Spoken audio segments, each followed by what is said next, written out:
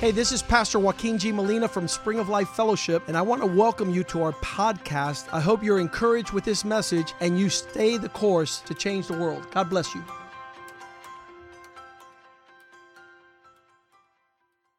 I want to introduce our guest. Yvette always tells me, you always preach a sermon before you preach the sermon. And that's what a preacher does. He's preaching the whole time. So here, I'm filled with joy at the highest level because we have a visitation of a dear and precious pastor in the Lord. Pastor Steve Chavez, his wife and Bonnie are in the house here this morning. They pastor a church, amen, big celebration. And they pastor a church called Praise Assembly of God in Pueblo, Colorado. We had the honor to be there in March of 2022, and they invited us to do a men's conference. And how precious was that time that we spent. I think we took 18 of the men that were here. They accompanied me, and they were part of that conference, and we were able to join. I don't know the number, but there was a great numerous amount in their beautiful sanctuary there in Pueblo, Colorado. As you travel to places, you meet different dynamics and different climates, and so you fly into Colorado Springs in the beautiful snow-capped mountains, and then you drive across and you go into Pueblo, and then we had that conference for 2 days, and then we preached on Sunday morning, which was also a treat. But every time we travel, we try to figure out who are the men that are leading these assemblies, wherever we go, congregations, movements of God, and I could tell you that our hearts immediately lined up to Pastor Steve. And then to meet his testimony and how he was developed and sculptured and shapened into the man of God he is. He'll explain that a little bit more. We always judge a man's ministry by the caliber of the woman God has given him. So that's the way our algorithms and our measurements are. And when we met Bonnie also, I told her, Bonnie, your whole life was shaped around gifting you to Pastor Steve so you could help him with his ministry. And she's a joy, and she's so special to us. We spent the last 2 days together, fellowship even more. We fellowshipped over there in Pueblo, Colorado while we visited. But one of the things I can say and that describes this relationship there in 1 Peter chapter 5, I believe it's verse, let me find it real quick. I used to read a verse as a young single teenager, and it gave me a lot of encouragement, and it's found in 1 Peter chapter 5, verse 9. 1 Peter 5:9. 1 Peter 5:8, it says that the devil's looking to devour you, right? That's 1 Peter 5:8. It says, be sober and be vigilant, because your adversary, the opponent, the devil, is like a roaring lion, and he's seeking who will give him an opportunity to devour. If you're not careful, the devil will come in and just plummet and demolish your life. And then the next verse was the verse I always read, and it says, resist him steadfastly. That means hold yourself strong in faith, knowing the same suffering. This is the verse that I would always read as a single young man that gave me a lot of courage, knowing that the suffering is being experienced by brothers in the faith all over the world. And so the God was telling me, Joaquin, just bear it and grim it, because you're not the only one going through trials. There's people all over the world that are going through the same trials. Well, guess what?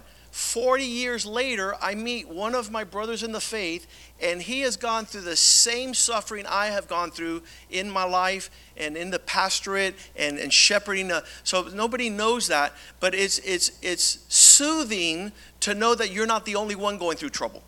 So in this verse, I can tell you that Pastor Steve's life, as I hear about it and his testimony, he's lived in Pueblo, Colorado his whole life, and he has a testimony about being a man of God.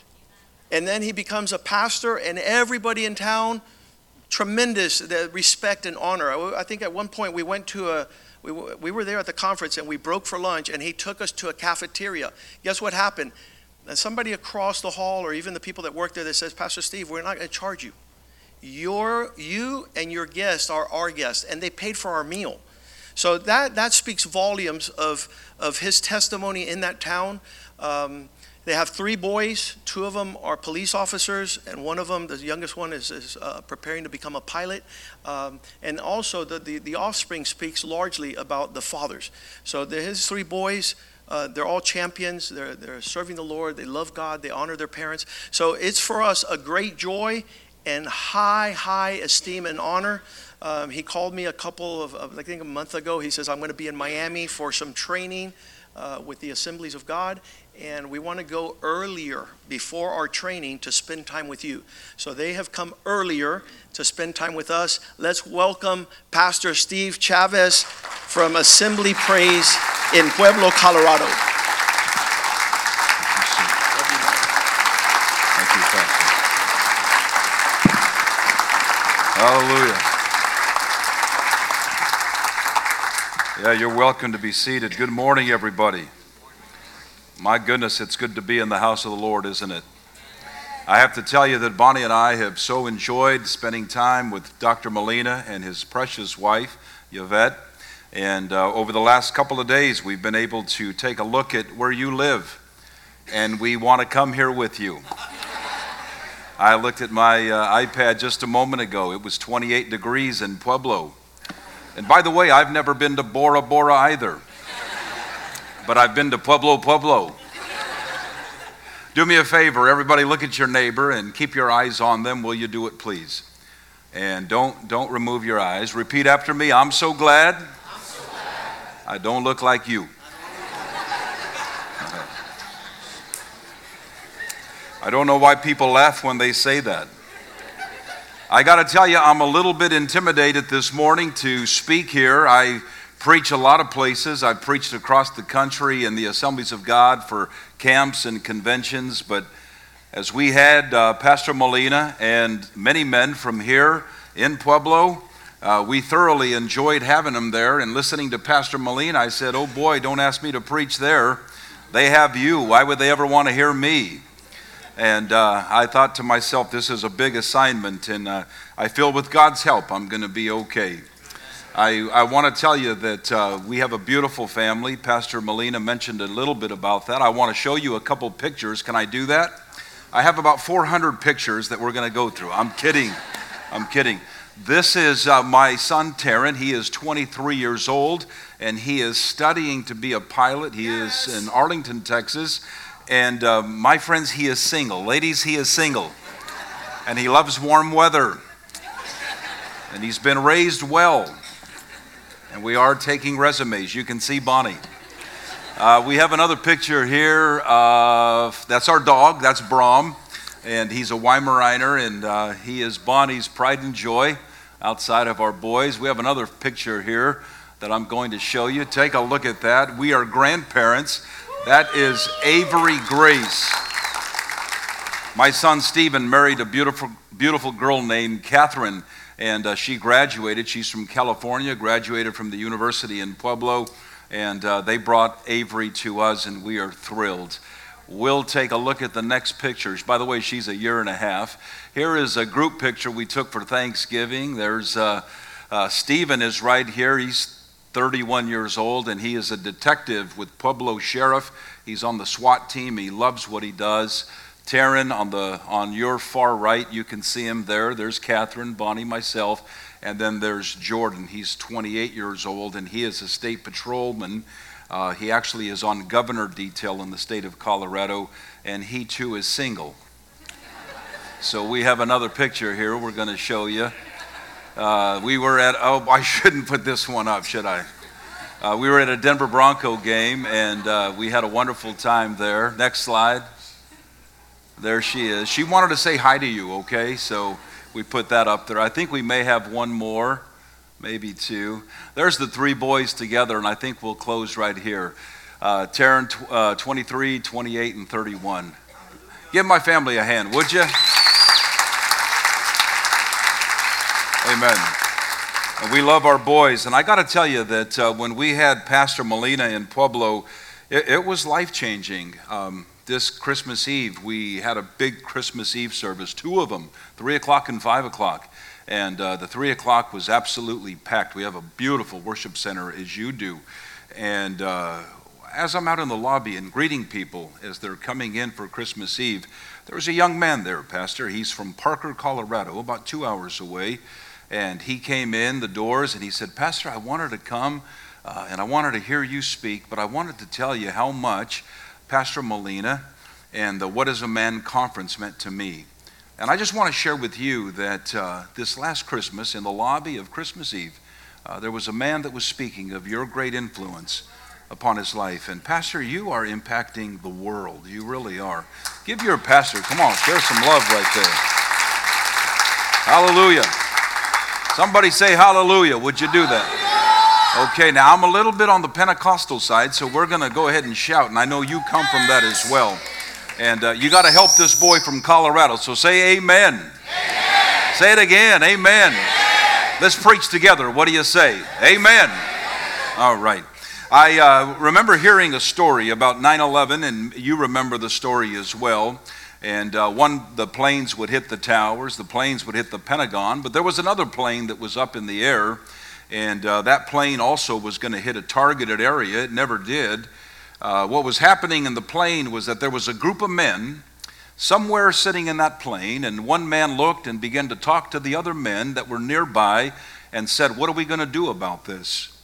And there was a man that was in that plane that after talking amongst them, the enemy had already taken the plane over, and a man steps up and he says these words, let's roll.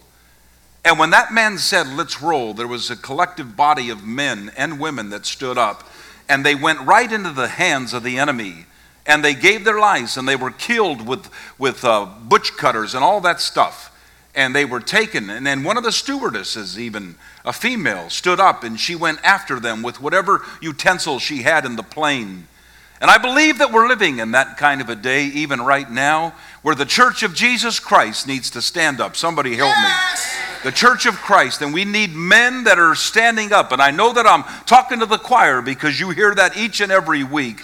But if ever there was a time for the church to let's roll, I believe it right now. Say it with me, let's roll. Let's roll. I believe that we have to look each other in the eyes and say, I don't want to play church, I don't want to play religion, but I want to have an authentic relationship with Jesus Christ.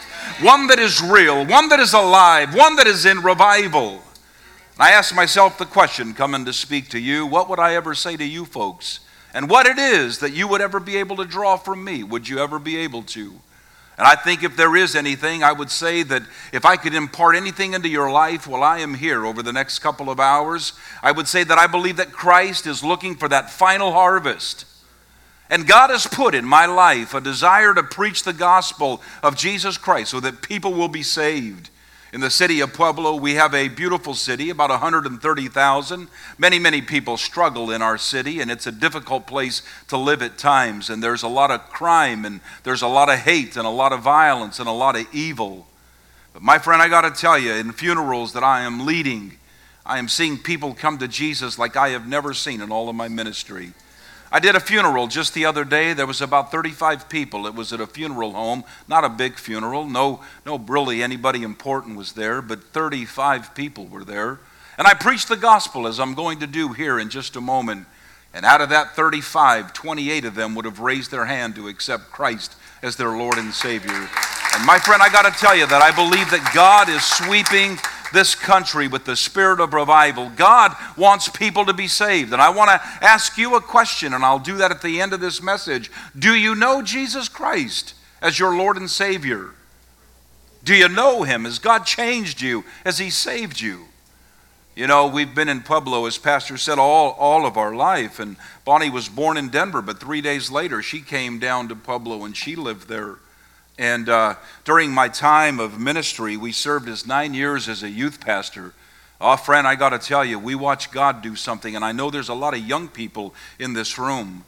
And during our years of youth ministry, when Bonnie and I started, I think we see this story different. She sees about 28 kids. I remember 18 kids when we started. That's all we had.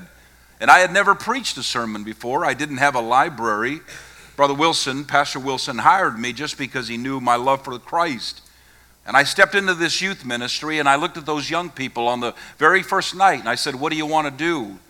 And not a one of them said a word. And you could see rebellion over the lives of all of those young kids in that circle. And I didn't know how to lead a service. I didn't play guitar, didn't play piano, I didn't know how to sing. But I knew that for the next hour and a half that I was going to be leading these kids. And I didn't know what to do. Have you ever been in a place in your life where you don't know what to do? And I looked at them and I said, what do you want to do? And I looked at those kids and I said, I double dog dare you to double this group and bring friends. And it wasn't long. By the next service we came together, there was 40, and then there was 80. And during our time of 9 years of youth ministry, we watched a group from 18 develop into a group of 600 to 800 kids on a weekly basis. And we had no tricks, we had no gimmicks. The only thing we had was the Bible and the Word of God. And we would preach the gospel, and there were times when we would do services, and we would do a special event, and we would have 2,000 young people that would come to an event. No fancy bands, it was just kids doing a drama or a skit, and then me preaching the gospel, as I'm going to do here this morning. And we would see people come to Christ.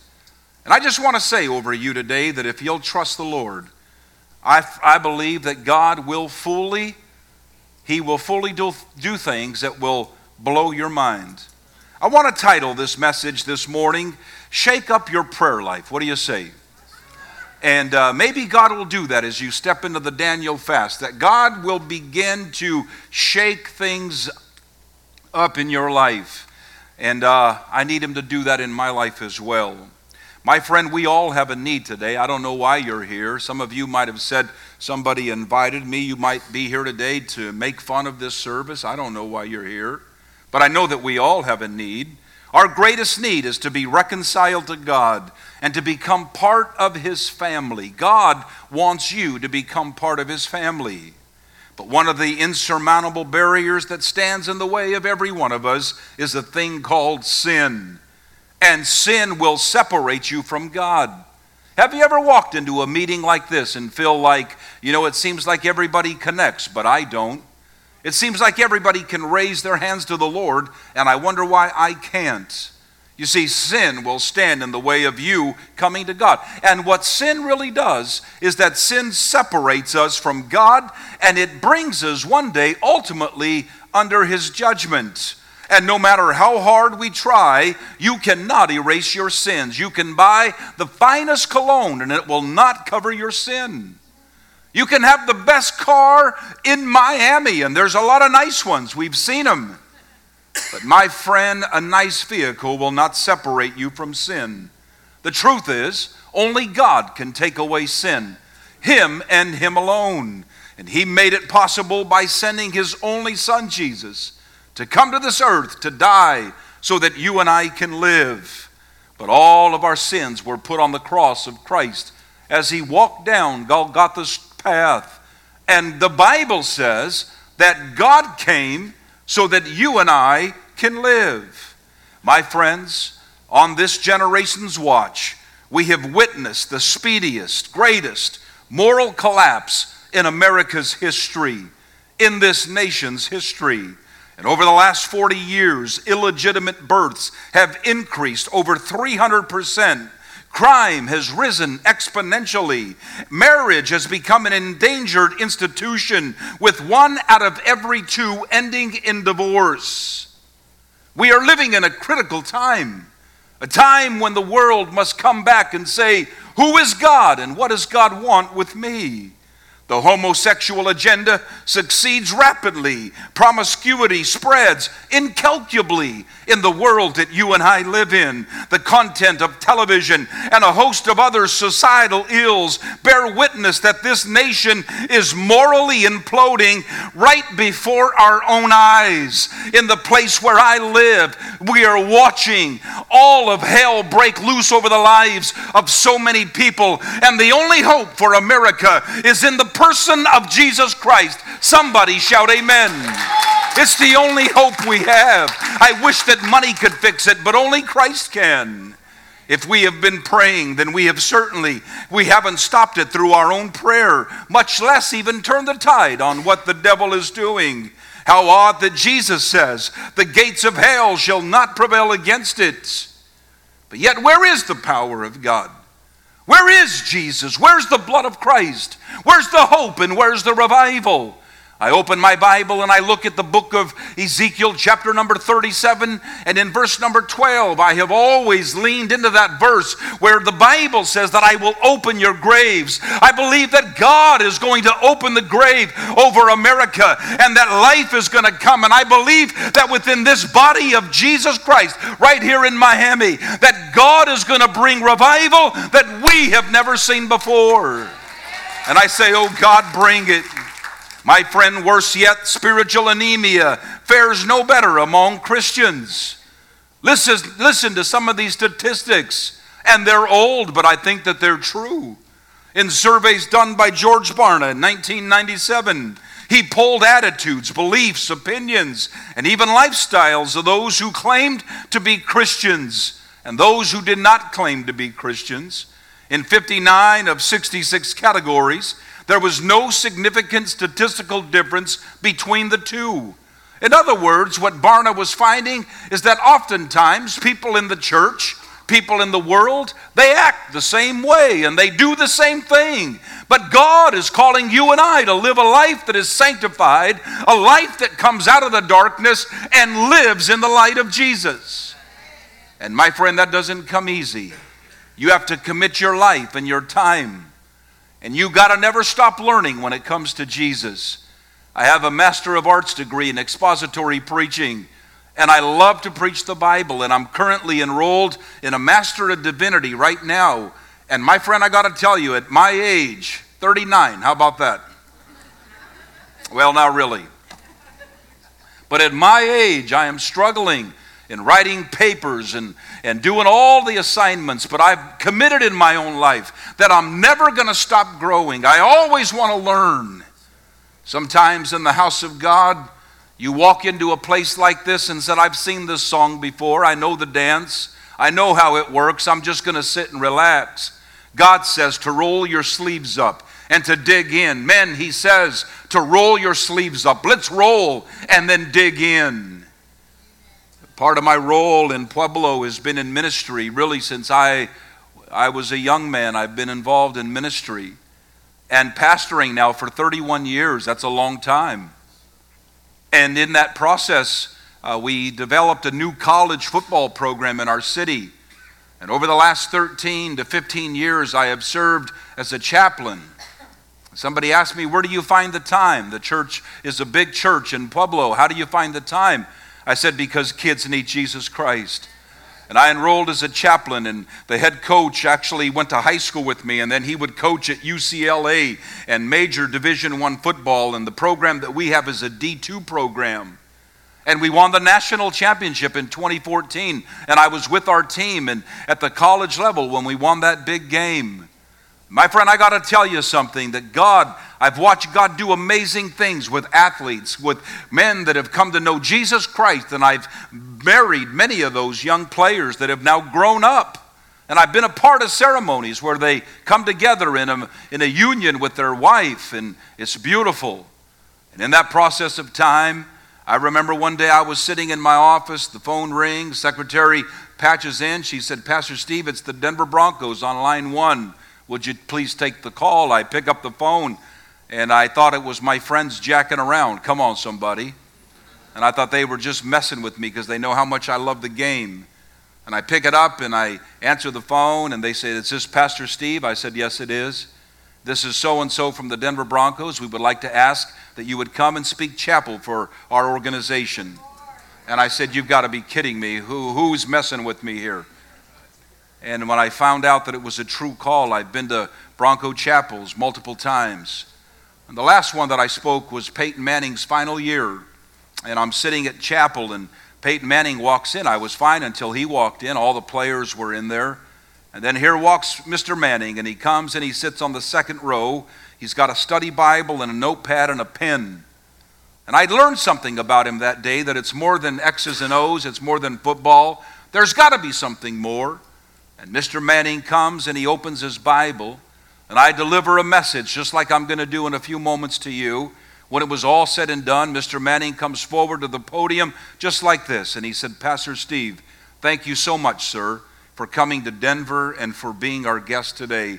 And I shook hands with him, and then I had a conversation that I won't bore you with, but it was me and him talking about Jesus Christ. I learned something that day, that as big as he is in the game of football, he is as bankrupt as anybody else in life. And unless you have Jesus Christ, you have absolutely nothing. But when you have Jesus, you have absolutely everything. When you have Jesus Christ. I want to ask you today, do you have Jesus? This message that I'm going to speak, and I'm going to get through, and I'm going to move through these points. I want to ask that every young man and every young lady that is here, if you don't have a pen, look at a neighbor and say, I need to borrow a pen. Would you get me a pen? And I want you to write down 6 things. And I want to talk to you today about 6 foundations that you can build your life on. Do you have a pen? 6 foundations. I've got a good friend of mine. He's a mentor, and he's an author of leadership books galore. And I spend time with him oftentimes. His name is Brett Allen. He's out of Northern Cal. He's actually the superintendent of a district out there. And I came into a meeting one day, and Brett looked at me and he says, boy, I'm sorry you didn't come prepared. And I had my backpack, and I was sitting there. I'm like, what are you talking about, Brett? He said, I'm sorry that you're not prepared for this meeting. I said, that's kind of rude. I'm here and I'm on time. What's your problem? Are you upset? He said, no, I just noticed that you don't have a pen in your hand. I reached in my bag and I grabbed a pen and I said, here, I guess I'm prepared. But you know, every one of us, we need somebody in our life that is going to speak to us in that manner and say, I want to be prepared. And when you listen to Pastor Molina preach a message in here, and when you don't have anything to write down, don't rely on your memory, because you're going to forget the sermon by the time the game's at halftime. But when you write it down and you have it on paper, I've told my boys the entire time when they were growing up, don't sit in the back, sit in the front. And I modeled that in my life. When I went away to college and to seminary, I would sit in the front row because I knew that the back row I would do what I was prone to do, and that was mess around. And when I speak to young people, oftentimes there's no games. My friend, it's a war out there. And the only way that you're going to make it is when you dial into Jesus Christ. And these 6 truths that I want to give you, number 1, they're foundations. Foundation number 1, write this down. You must develop a God-centered relationship. In my notes it says you'll say amen right there. Develop a God-centered relationship. I'm going to go through a number of scriptures, and you can write down the references, and then you can study them later. In the book of Acts, chapter number 2 and verse 42, the Bible says, and they devoted. Everybody in the house say devoted. I can't hear you. Devoted. And the Bible says, and they devoted themselves to the apostles' teaching and the fellowship and to the breaking of bread and prayers. And as a student of the Bible, I began to look at verbs. Let me help you in your Bible study for just a minute. Always look to those verbs and circle the verbs in the Word of God. And the Bible says, and they devoted themselves. And I began to ask myself the question as a student of the Bible, not a preacher, but a student, what does it mean that they devoted themselves? And I found that the word devoted means that they attach themselves to. For every young person in the house, if you attach yourself to a knucklehead, you will become a knucklehead. And if you attach yourself to someone that doesn't know where they're going, you will live your life in a direction where you don't know where you're going. And the Bible says that they attached themselves and that they were faithful to. Come in close for just a minute. What are you faithful to? Who are you faithful to? And that word devoted, it means to be strong. There's a lot of weakness in society today. A lot of people that don't have a backbone. A lot of people that quit way too easy. Can't tell you how many times in my office where the door opens and it's another couple, it's another married couple, and they're coming in saying, we want to quit, we want to get divorced, we want to walk away from each other. And the Bible says in the book of Acts that they were devoted. They were committed. They were strong and they were steadfast.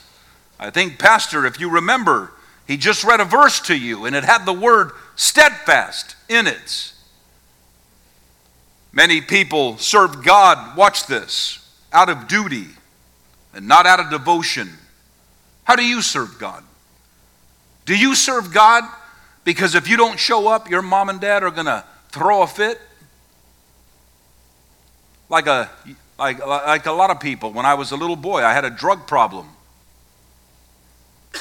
I was drugged to every revival meeting. I was drugged to every Wednesday night. I was drugged every Sunday morning, and I was drugged every Sunday night.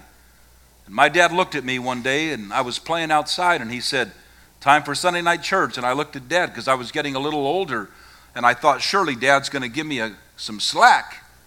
And I looked at my father, and I said, Dad, you know what? I think I'm going to sit out tonight. The guys are going to play some football right here in the block area, and I think I'm just going to stay. My dad looked at me, and he said, that's interesting. You're going to stay here while we go to church. And then he said these words to me as my father. He said, that's not going to happen. He gave me the time that we're going to leave, and he said, make sure you're in the car. And I'm thankful today that I had a father like that. That I had a father that just wouldn't take my casual excuse of, I think I'm just going to stick this one out. Ladies and gentlemen, consider these stories in the Bible with me, if you will. Why did Elijah believe God would actually drop fire from heaven on a water-soaked sacrifice? Have you ever answered that question? Consider that with me. How was he so confident that God would burn it up even after he said, soak it with water? Let me ask you this question. What made Jesus think that a 4-day-old corpse would be able to live again? When you have a God-centered relationship in Christ, God will take you into great places. How would Joshua have had the audacity to ask the sun to stand still for just a minute? Contemplate that. He's in a battle. He says we need more time. And he looks to God and he says, let the sun stand still. Can I ask you a question? Do you have a relationship with God like that? Do you know the Lord to that degree? They could ask the impossible of God because they were so oriented to God that they knew exactly what he was doing and what it meant. Elijah explained before the fire fell that God was turning Israel's heart back to him through the answer. Ladies and gentlemen, Jesus declared that prior to the raising of Lazarus, that God was going to help those watching so that they could believe. When you look at it this way, you can have such a relationship with Christ that those that are watching you will want to believe. Back home, I go to the gym. I've gotten older, so I certainly don't do what I used to do, but I go to the gym at least 4 to 5 times a week. And while I'm in there, there's a lot of guys that are bodybuilders, and they're huge and they're massive. And many of them will speak like they're living in the bar. And when they're in my presence, they will always say these words, forgive me, Pastor. And I'll look at them and I'll think, my friend, I'm just here working out with you. But when you live your life in Jesus Christ, it'll change the atmosphere around you. And I think it's critical that we understand that. In each of these instances, the men were able to discern the activity, the intent, and the heart of God prior to asking, because they knew what God wanted, and he did what they asked. In your life, do you know what God wants? What does God want for your life this week, this month? In all likelihood, if you don't have a dynamic prayer meeting this week, you probably won't have one next week. And if you're not in revival right now, you probably won't be in revival in a month. But when you begin to hunger after the Lord and say, I want a God-centered relationship, things will begin to happen. Teaching people to orient their lives to God takes time. Don't ever think that you're going to become a Christian and it's going to be really easy. It's going to be something that you got to work at with all of your heart and all of your might to know Christ.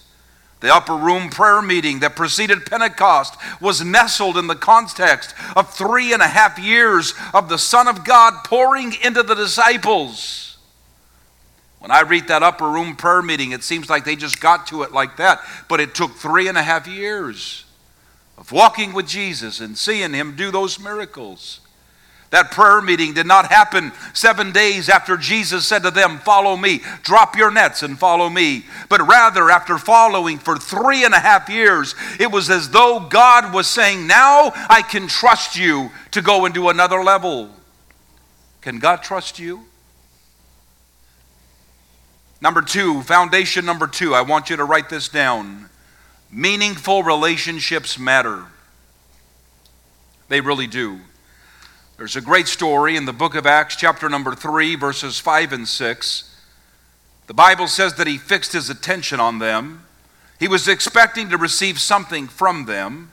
But Peter said, I have no silver and gold, but what I do have I give to you. In the name of Jesus Christ of Nazareth, rise up and walk. Here in the text you see Peter and John and a dynamic relationship that they had with Jesus Christ. And they knew that if God was with them, that all things are possible to them that believe in Christ.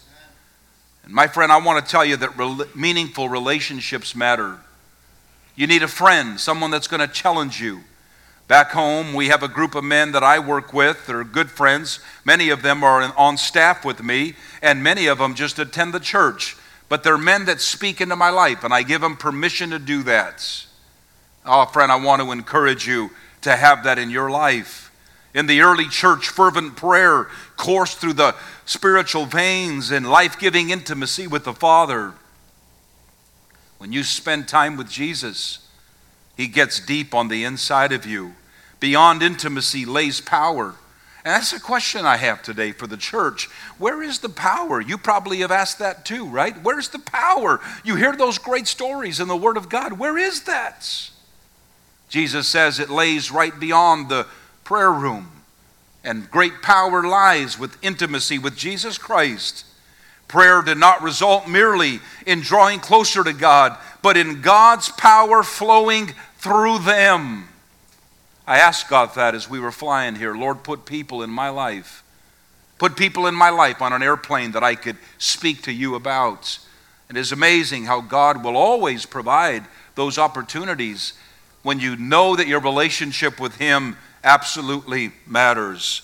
Dynamic prayer follows dynamic fellowship because we pray best when we love the most. That's true. You pray best when you love the most. Get involved with a group of people and live with them and do life with them and walk with them. Foundation number 3, write this down, would you please? Work on your walk with God. That's a principle that I think all of us need to take a look at. How, sir, are you working on your walk with the Lord? What are you doing? What did you do last night? How are you saying to the Lord, God, I want to know you more, but I need you to teach me how to do that.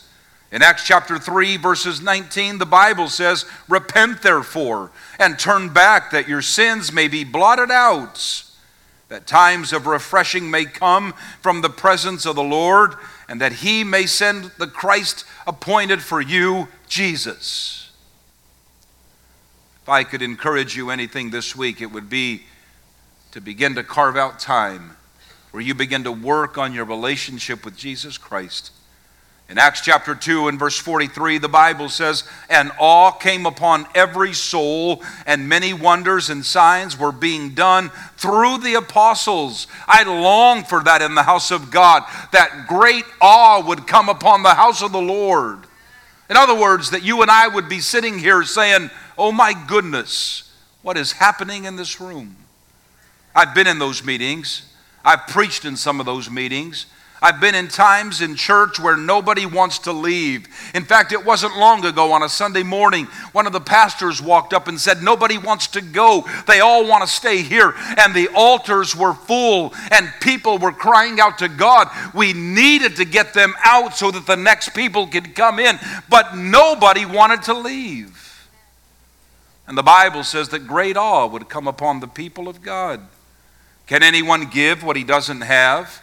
Teach what he doesn't know, or lead where he has never been? Young people, listen to me today. You can never lead people where you haven't been. And if you want to lead them to Jesus, then come to know Christ. The great leaders of Scripture and those today have learned how to walk with God. Guiding them in the same process merely flows from teaching them to do what the leader has already done. Solomon recognized this, and he pleaded at Gibeon, give to your servant an understanding heart to judge your people, that I may discern between good and evil. For who is able to judge this great people of yours? There's something that I would like to teach you today. Every morning when you wake up, ask God for wisdom and ask God for favor. Let's do it right now. What do you say? Dear Jesus, say it with me. Grant me wisdom and put favor on my life. My friend, when you wake up in the morning and you say, God, today I'm going to need your wisdom. I walk into many meetings, as Pastor Molina does, as a pastor of a large congregation, and I encounter things on a daily basis, and sometimes I ask myself the question, God, why did you put me here, and how am I supposed to know the answers to many of the questions that come into my office every single day? And my friend, I got to tell you that waking up in the morning and saying, God, grant me wisdom, is one of the most powerful prayers that I've ever prayed. Solomon did not turn to books to give him a 5-step how-to program. He turned to God. Solomon didn't say, I need 7 quick steps to unveiling the will of the Lord. Solomon turned to the Lord Jesus Christ. I think in our lives many times we turn to other people to bring us satisfaction. And when we turn to other people to give us the answer. And God says, why don't you turn to me? Why don't you turn to Christ today? How would your life look differently if you turn to the Lord? Foundation number 4, and there's only 6. Somebody say amen. Amen. Foundation 4 is keep your heart right with God. Keep your heart right with God. Is your heart right with God right now? Sometimes as good people, and I know that you're good people, you're here because of that. Sometimes as good people you can let bitterness come in, or even anger, or even hatred. And I want to encourage you to keep your heart right with the Lord. In Acts chapter 4, verse 31, one of my favorite places in all of the Bible says when they had prayed, the place in which they were gathered together was shaken. They were filled with the Holy Spirit, and they continued to speak the word of God with boldness. I love that passage. I hope you do as well. God has always required a right heart, and all who miss it miss God. You can develop a spirit problem.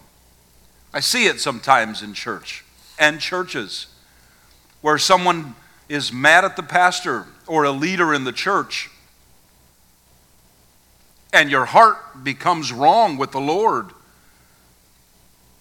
And when your heart is wrong with the Lord, you forfeit all of the blessings that God wants to bring your way. A Bible reader stumbles across it at the earliest scripture foundations, as early as Cain and Abel. You see, the Bible in the book of Genesis, chapter number 4, both brothers present the first recorded offerings to God. And immediately the Bible comments that God respected Abel and his offering, but God did not respect Cain and his offering. Watch this. Come in close. God respected the offering of one, and he disrespected the offering of the other. Does God respect your offering? I want you to notice that God's acceptance or rejection of the offering merely followed his acceptance or rejection of the person. I want to teach this to you. God did not separate his willingness to respond from the condition of the hearts of the one asking. This means that God answers an individual or a church in proportion to how they are walking with him. How are you walking with Christ today? He never differentiates between the thing requested and the one making the request. This is a powerful principle. God doesn't answer prayer, he answers you.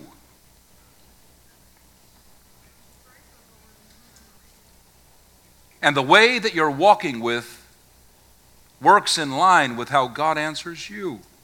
My friend, do we need revival in our nation? Let me ask you that question. Do we? How many of you would raise a hand and say, we need a revival in America? How many of you would answer that and say, oh, we do? Oh, yes, we do. I am insulted every time we turn the television on in my house. And Bonnie and I will sit there, and many times we'll either change it or we'll put it on pause or we fast forward it.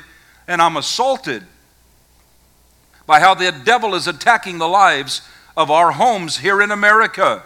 And we need a desperate revival today. Our greatest need is not more men or more money or more methods. The greatest need is for a spiritual revival, a divine infusion of life into the church, which declares itself through an inflowing, outflowing, and overflowing of the Holy Ghost. And that's my prayer over you people, is that God would come by the power of his Holy Spirit and he would begin to infuse the people of Jesus Christ. And that doesn't come easy.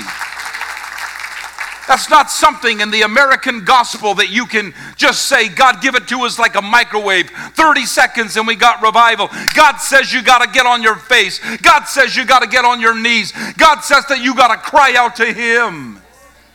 But for many of us, we're so busy in life that we don't have time for that. I don't have time to give God any time. The troubled society that we live in is filled oftentimes in the church with tired saints. Have you ever been tired? Now just be honest with me. Have you ever said, I don't think I want to go to church today. I think I want to sleep in. It reminds me of the joke one time when the pastor wanted to sleep in and his wife tells him, Pastor, you got to get up. You're preaching today. But a lot of times people are tired, and maybe you're tired spiritually today. And God says, I want to infuse you with power. Here is how I see the need of revival in our culture. Have you ever been to a ball game and your team appears to be asleep? It appears they are playing but seems to be so ineffective. A church void of the Holy Spirit is like a team asleep on the fields. I've spent a lot of time in my life on a football field, and I played college football myself, and I've spent a lot of time around coaches. And many times I'll hear coaches scream from the sidelines, you guys look asleep out there. And something happens in the huddle where the players come together and say, we're not going to be asleep, we're going to wake up. And I feel God coming through the Word of God even this morning, saying to the house of God, it is time to wake up. It's time to wake up. Somebody shout amen. The Bible says in Isaiah 51, wake yourself, stand up, O Jerusalem, you who have drunk from the hand of the Lord the cup of his wrath, who have drunk from the dregs of the bowl, the cup of staggering. When I look at 1 Corinthians chapter 15, wake up from your drunken stupor as it is right, and do not go on sinning, the Bible says. Revelation chapter 3, the Bible says, wake up and strengthen what remains and what is about to die.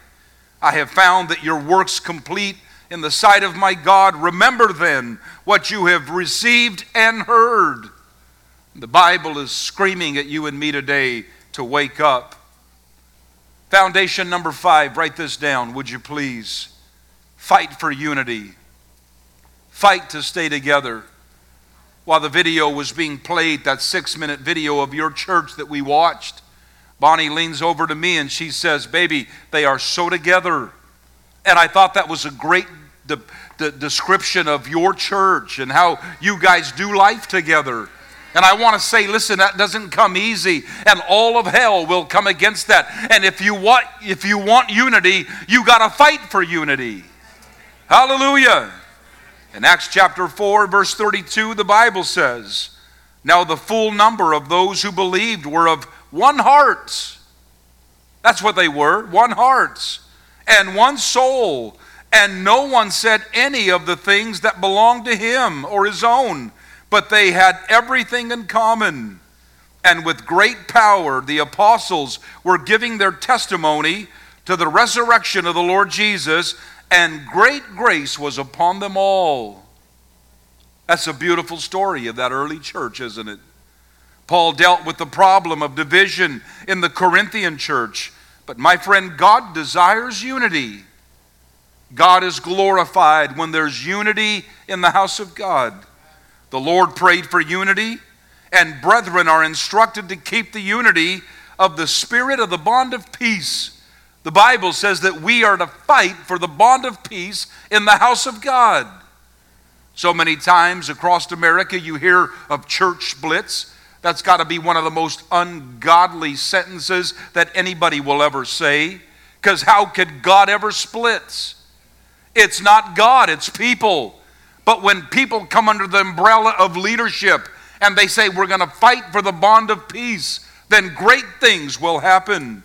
We must be concerned about unity, but not unity at any price.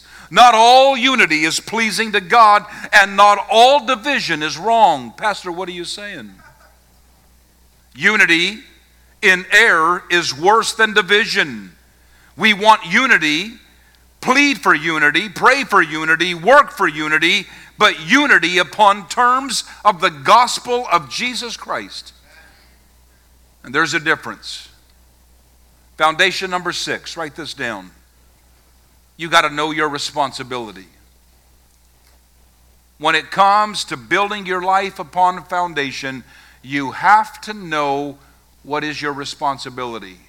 A great friend of mine who's an author who writes books that you guys perhaps might have even have read, he begins to tell me privately in a meeting, what's your business, what's not your business, and how's business. And it's principles that he teaches. You've got to know what your business is. And when you find yourself operating in what's not your business, then you are absolutely out of line. What's your business? What's not your business?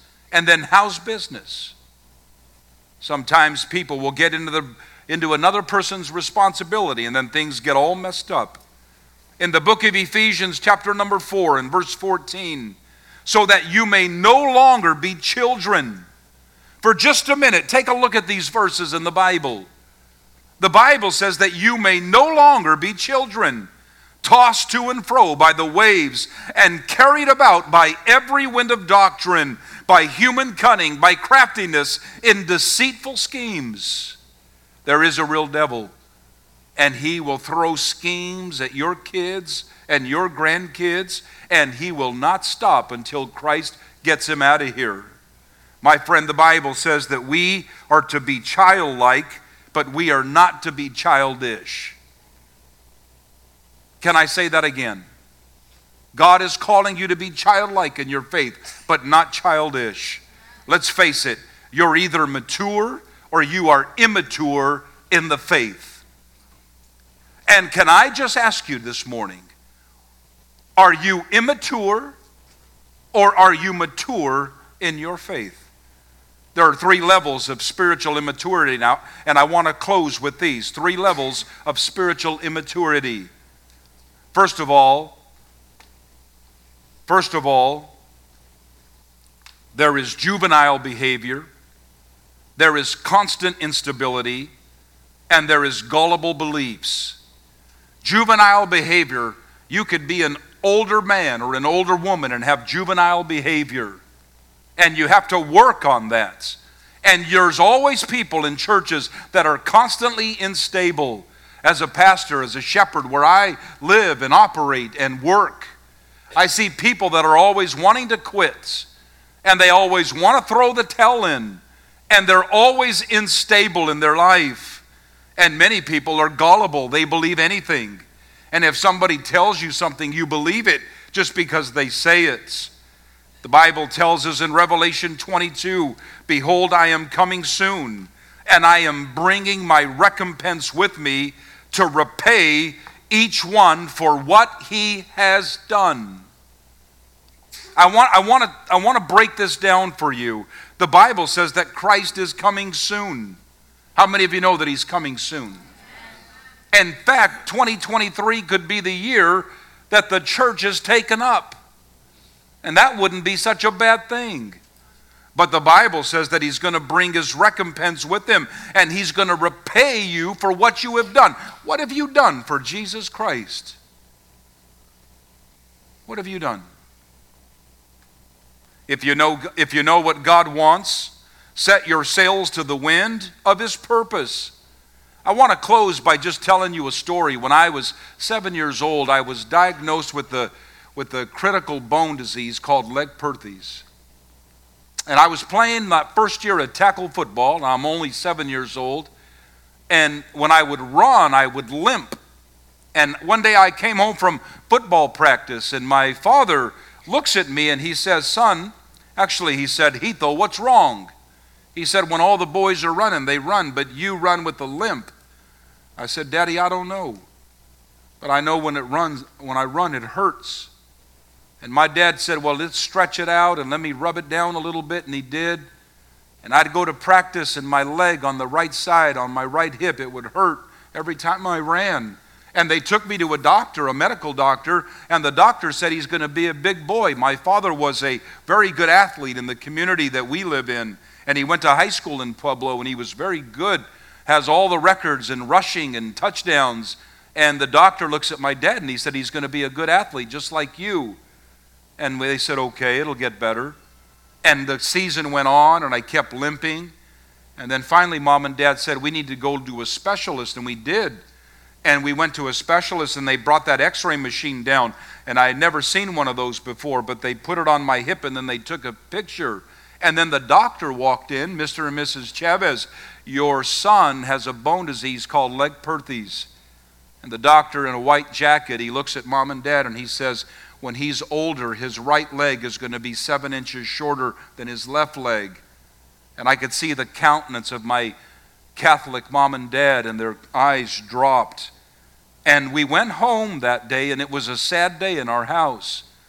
And we woke up that Sunday morning, and Mom and Dad put the television on, and there was a man by the name of Oral Roberts that was preaching. And the only thing that I remember about Oral Roberts was that he had a really long finger. And he was waving it at the camera like those are cameras. And Oral Roberts was saying, "God is going to do something wonderful in your life." And I was only 7 years old. And I said, "God, I need something wonderful." And my mom and dad, they dropped on their knees and they prayed. And that next Sunday, I told you they were strong Catholics, staunch Catholics. And my dad opened up the phone book that next Sunday, and he liked the ad of a Southern Baptist church in the yellow pages. You're going to have to help the young folks with what yellow pages are. And he said, "I like that one," to my mom. And he said, "I like that one right there." And we went that day, and we heard the gospel of Jesus Christ, that God loved us. And that Sunday morning, Mom and Dad walked an altar, and they gave their life to Jesus. And that evening, we went back for Sunday night church. We had never known about that. And we went back that Sunday night, and my sisters and I, we met Jesus Christ as our Lord and Savior. And I want to tell you, it was a beautiful day. And that bone disease was bad, and we would experience that God would bring healing into my body. And Mom and Dad began to pray, "God, heal Stevie. Lord, heal him." We went back to the doctor, and we got a review, and the first review was horrible. He said the bone disease is spreading. It's going to take the entire hip. It's spreading bad, fast. And then about 3 or 4 months later, when we went back for a report, the doctor comes in and he looks at my mom and dad and he said, you know, I've been a doctor for a long time and I don't know how to tell you all this, but that black spot, he said, you see this old x-ray 3 months ago? It's spreading. He said, we just took one of your son's hip today. It's completely gone.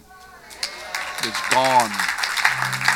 And I want to build your faith as I close this message today. And I want to tell you, the God that we serve is bigger than you think He is. He's bigger than you. I don't know how big you think God is, but He's bigger than that. I don't know. I don't know your theology, and I don't know how you understand Scripture, but God is bigger than you think He is. He's bigger. He's a big God. Why don't you build your life on Him? Is your life built on Christ? Every eye open, every head up, look this way. I want to ask you a question. I want to speak to the core of who you really are right now. Not who you would like to be, but who you are. And I want to ask you, do you know Jesus? Is there sin in your life? Is there unrepented sin that you have not dealt with? Many men today in America are watching porn and worshiping God. And God says, that's not how I would have it. But somehow you think that you're getting away with it. Bonnie and I, before we came here, I had a phone call in my house. And a man was caught by his wife for looking at porn. And she looked at him and she said, it's over. I'm not going to live that way. And that man is having a man-to-man conversation with me. Pastor, what do I do? I say, number one, you repent and you come to Jesus Christ. And number two, you make it right with your wife. And they're taking steps to do that even right now. I think many times in the house of God, we lie and we think we can get away with it as though God doesn't know you. He knows your thoughts before you even have them. He knows how many hairs are on your head. And for some of you guys, you're making that really easy on Him. And me too. Do you know Jesus? Do you know Christ? Everybody stand with me in this room. Would you do that? I want to ask you to do something that might be uncomfortable for you. Maybe it is. If there's sin in your life, maybe you need to repent of it today and say, I'm going to make it right with the Lord. I'm going to make it right with Jesus. And here's how I want to do it today. I want you to look at a neighbor. Maybe you know him, maybe you don't. And I want to ask this question. I want you to ask each other this question. Is there sin in your life? And if the answer to that is yes on either one of you, or maybe both of you, then I want to ask that you would come and stand together. You might not even know them. That's okay. Just come this way. Ask the question, is there sin in your life? Go ahead and do it. And if the answer is yes, then I want you to come. I want you to come forward if the answer is yes. And I'm waiting. I want to wait for you right here. I want to wait for you.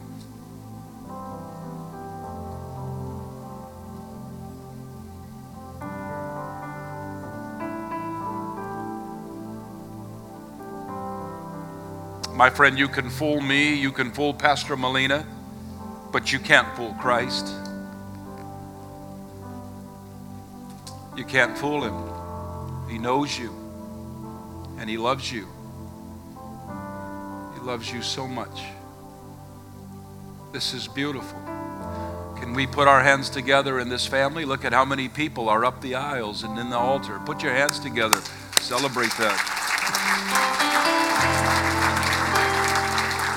Hallelujah. Hallelujah. I want to lead you in a prayer, and everybody pray after me if you will. Dear Jesus, I am a sinner, And I need a Savior. And I repent of my sin. And I ask you today to forgive me and to receive me. Make me a new person. I don't like the way I'm living, and I need your help today. I receive you right now as my Lord and Savior. In the name of Jesus, I pray. Amen and amen. Give God praise. Hallelujah. Hallelujah. Hallelujah. Hallelujah. I've had the opportunity to preach in prisons, and in Colorado we have a lot of them. And I was with the Oklahoma City bomber not long ago, just months ago. You know, the one that caused that great explosion. I was with a crazy fella out of Montana, and I've been in the presence of the shoe bomber. But the Oklahoma City bomber and I were nose to nose. We were this close, and the only thing that was separating us was bars. And he kept calling for me to come close after I spoke. And I got to tell you that I was a little bit intimidated to do so. I thought, what is he going to do? Is he going to pull me into the bars? What's he going to do? And I walked up to the bars where he is, and I got as close to where the tips of our nose were touching the Oklahoma City bomber. And I said, yes, sir, how can I help you? And he said, I want you to pray for me. And he tells me these words eye to eye. I could feel his breath on my face. He says, I've accepted Jesus as my Lord and Savior. And here's what he asked me. He said, my son is also in prison. Would you pray for him? And I got to tell you something. That was a powerful day.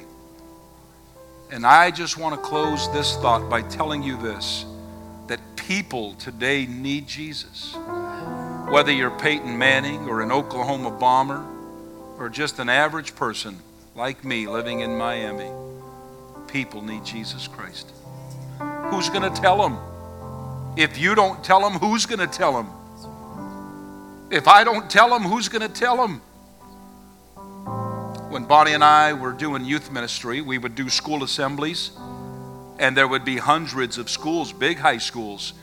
And we would do our presentation, and the principal would say, and don't say nothing about Jesus to me, because he knew me. And we would do message on hope, and we would do all these messages that were very positive. And during those school assemblies, fellas, it was like an altar call in high schools. Those kids were rushing the altar, and many of them were saying, are you Christians? And I would look at them and I would say, we're Christians. Meet us tonight at church. And they would come and they would accept Jesus Christ. And it was a beautiful thing, a beautiful thing, a beautiful thing. And I believe that God wants to touch your city. He does. He wants to touch your city. And he wants to use you. Be foundational. Have roots. Have a backbone. And talk about Christ wherever you go. Hallelujah. Say it with me. I'm going to count to 3, and then you say, let's roll. 1, 2, 3. Oh, that's not good enough. Come on, 1, 2, 3. That's a lot better. Let's roll. Let's roll. Hallelujah. Hallelujah. Hallelujah. Come on, somebody. Hallelujah. Hallelujah. Hey, can we do this before you begin to walk out? Let's give a shout to Jesus Christ. Come on. Give the Lord a shout. Would you do that? Hallelujah. Hallelujah. Let the church arise. Hallelujah. Hallelujah. Hallelujah. My friends, I got to tell you, it was an honor to be here with you. Pastor will come and give direction in just a moment. But it is our honor, absolute honor, to be here with you. You didn't have to listen to me, and you did.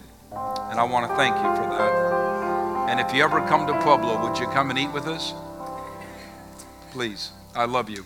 I love you very much, Pastor.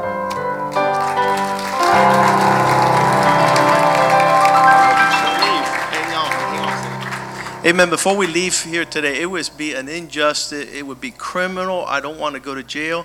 I want to hear Bonnie come up and speak and say hello to the congregation. She's the best part of Pastor Steve's life and ministry. And we love this couple, and they've been just for the sake of it in ministry for a long time, long overdue for this couple to be known in our nation and to have their heart speak on behalf of Christ. And so it's just a joy to have them in Miami, and a treat to have them minister in the body of Christ here. They have incredible testimonies and lifelong faithful servants of the Lord. And so anyways, Bonnie's, I don't know if Steve, you want to introduce her. Like he says, she was born in Denver, and at a very young age she was taken to Pueblo, and I said that special delivery was for Steve's sake way before he knew about it. She would be adopted and put in the care of her uncle and aunt, who became her parents and raised her up. But in these stories that you say, okay, how did that happen, and what? Listen to me, is all God determined, designed, specified, and she's just the perfect help to Pastor Steve. And I don't know the dynamics of how they grew up and met each other, but I do know that they've been in ministry for a long time, and she's been a wonderful encouragement and help. And sweetness just oozes out of her pores in a special manner. She's the right wife and the right mom for their 3 children. She's the right wife for this pastor. And for some reason, there's stigma in Pueblo, Colorado, as a blue worker climate and community. And like Pastor Steve said, a lot of struggling, a lot of hardship, a lot of drugs, a lot of crime. But precious diamond in the rough, a precious pearl that was being developed through this family and in their ministry, and ever since we met them in March, our hearts knitted together with the purpose of encouragement. These guys are champions. They're the real deal. Yes, I would be honored to do so. And Pastor Molina, thank you. One of the things I want you to know about Bonnie is she is one of the most private people you will ever meet. So even standing here is that smile that you see, there's something behind that right now. And although she's very uncomfortable, I would say to you that she is the best mother that I could ever imagine, and the best wife, and I love her dearly. She is my hero. I tell people everywhere we go that if you were to ask me who is your hero, it would be right here. And welcome, my wife. And baby, I want you to tell them real quick, just after you're done speaking, just a story of your brother, if you will, because I think someone would be very encouraged by that. If you were all little children, I would be very comfortable, because that is my comfort zone. I teach children, and and I'm very comfortable one-on-one talking your ear off, Yvette, last night. I want to thank Pastor and Yvette for the beautiful time that we've been shown here. Your city's amazing. It's beautiful. And I guess the thing I'd really have to tell you is that a life lived for God is a life that's never dull. It's never wasted. I grew up in a godly family, and I've never wondered really much about where I was from until I got older, because I had such a beautiful upbringing, and my church was very much like this church that I started in, always in God's house from a young age, and that was my family, that was my life, and anything else that happened to me outside of my life of church didn't matter, because my core values were here. The people I loved were here. The people who supported me were here. And I love your church. I love your pastor and his wife. You guys are beautiful, beautiful people. I guess I'm just going to tell you a quick thing. I wasn't planning on this, but so we have 4 kids in our family. My mom and dad I have a brother that's 10 years older and a sister that's 9 years older. And when they adopted me, my dad's sister gave me to her brother. When they adopted me, my mom wanted another child so that I would have someone to play with. So they had my younger brother. He kind of since he was little, he ran from the Lord his entire life. I remember him being rebellious at a very young age, and I was the goody two-shoes, self-righteous. so God had to deal with me in a different way as I got older. But we didn't get along much growing up because he was really, really ornery. And I remember for all of my brother's years, my mom praying for him. And as he got older, he got married, got into drugs, lost his marriage, his kids, everything. And he was so lost. But by then, we had developed a very tight, close relationship. And it's been already like 8 years.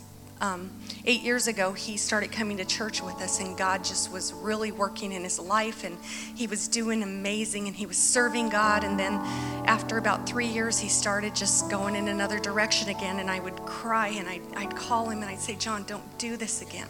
Don't do this again to our family. God's been so good to you. How could you walk away from him?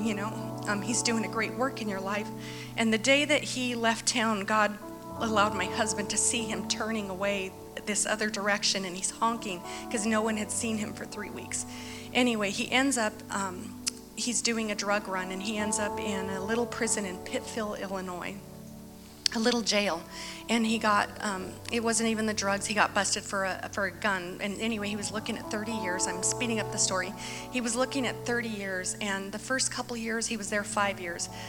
Kept getting delayed any court because of COVID. Everything was constantly delayed. So 5 years it took for God to do this incredible, mighty work of God in his life.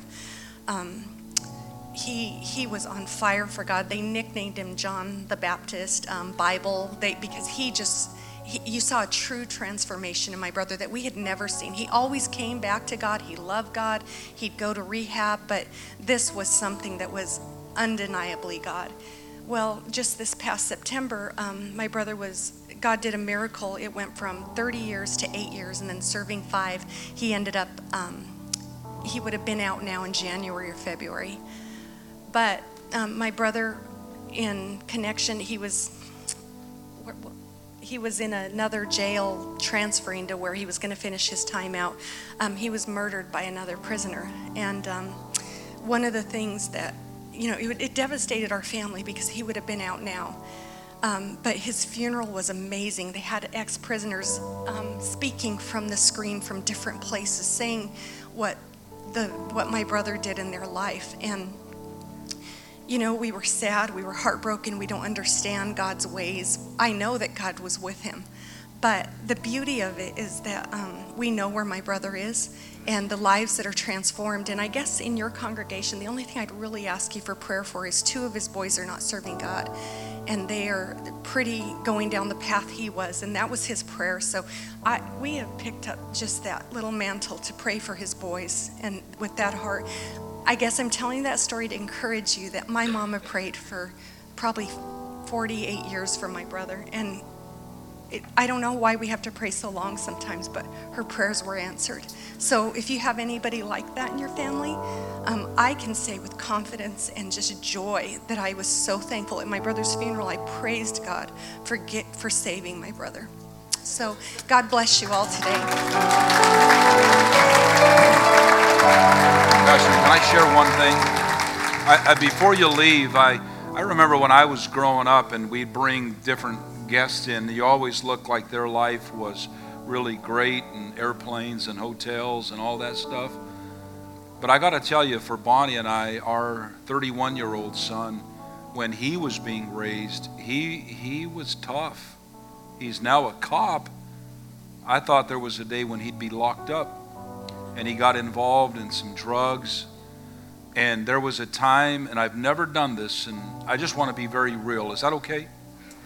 I want to be very real, and I want to tell you, I'm an Assemblies of God preacher. I'm very, very known in our community. Played ball there and grew up there. My parents are known. And as a pastor, I had to dial 911 one day when my kid was growing up, Stephen. And when you're a pastor in a community and everybody knows who you are, and 3 cops came flying up our block and into our home, and I had never done that before. I had never been on that side of the fence. And I opened the door and I see these officers, and part of me is like, oh God, thank you that you're here. And many of them were walking in saying, hello, Pastor Steve, hello. And I have him in the living room, and I got the guns and the radio, and you can hear all of that happening. And I remember standing there saying, goodness, what is going on in our family? One of our boys, the younger one, was weeping in his bedroom, and he didn't even want to come out. And I just want to say to you all, whatever the need is, God is big enough to meet you. He is. Whatever it is, God will meet you as you trust in him. And I just feel like as I'm saying that story, and Bonnie's speaking of her brother, maybe some of you have some wars going on in your family, and maybe you would raise a hand up and say, would you pray for my family? Anybody? Anybody? Oh, goodness, look at this. Yeah. We've been there. I've breathed that air. I get it. And I want you to know that Jesus can get in there. He'll get in there. Can I pray over you? Lord, I thank you, God, for these precious people. God, they fear you and they love you and they know you. God, whatever is happening in houses or apartments or wherever, Lord, I pray that you would go to work by the power of the Holy Spirit, and that, God, you would touch these families, oh God, that lifted their hand to you. God, that you would bring help, Lord, just like you did for us. And God, that you would touch so deep. In Jesus' name, amen. Amen. Amen.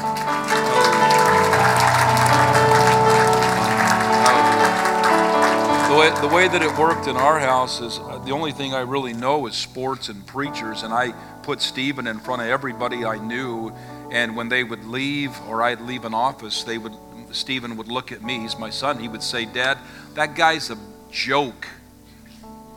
And I'm like, that's the head college football coach.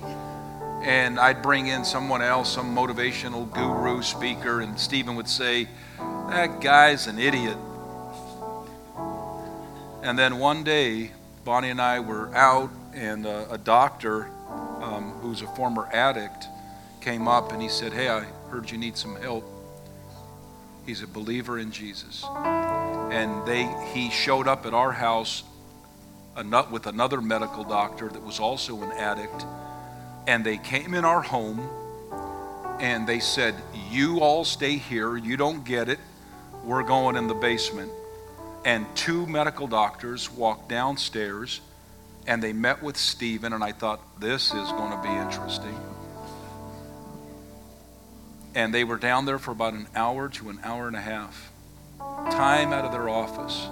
And they walked up and one of them said, you guys are going to be okay. And they left. Stephen came up 15 minutes from the basement. He said, hey, Dad, those guys are the real deal. And really what they did is they led him to Jesus is what they did. And it's amazing. I want to close right here. When you trust in the Lord, what God will bring into your house. He's good. He's faithful. And I just love him. Give him praise, will you?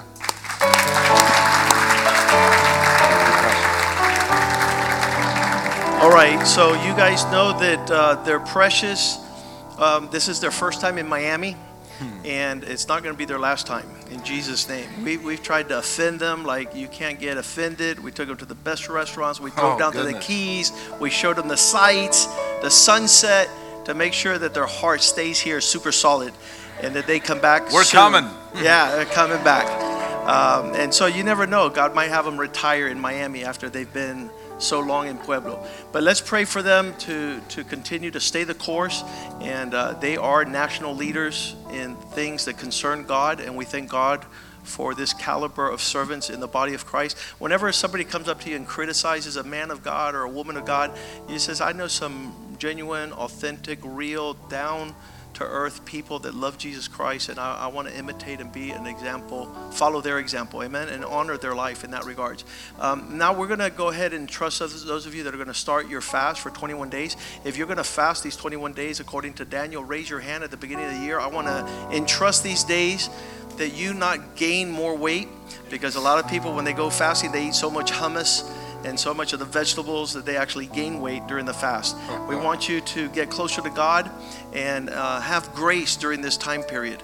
That you go into afflicting the flesh, the Bible says. You afflict the flesh so that your soul, your spirit is leaner. Father, thank you for these 21 days that Spring of Life will begin to consecrate and set aside for you.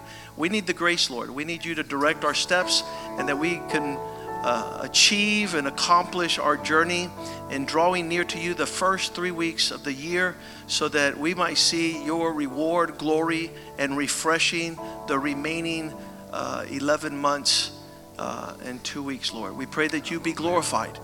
We pray that we can see and hear and draw closer to you in our worship, Lord. That we might perfect, not for men to see, not eye worship of religiosity, performance, but the authentic, private devotion that honors you, even in our rituals, in our service and sacrifice, in our act of worship this year. We entrust the body of Christ at Spring of Life to these next 21 days to seek your face in fast and prayer. In Jesus' name we pray, and the house of God says, Hallelujah. Amen, amen, and amen. Greet one another in the love of the Lord.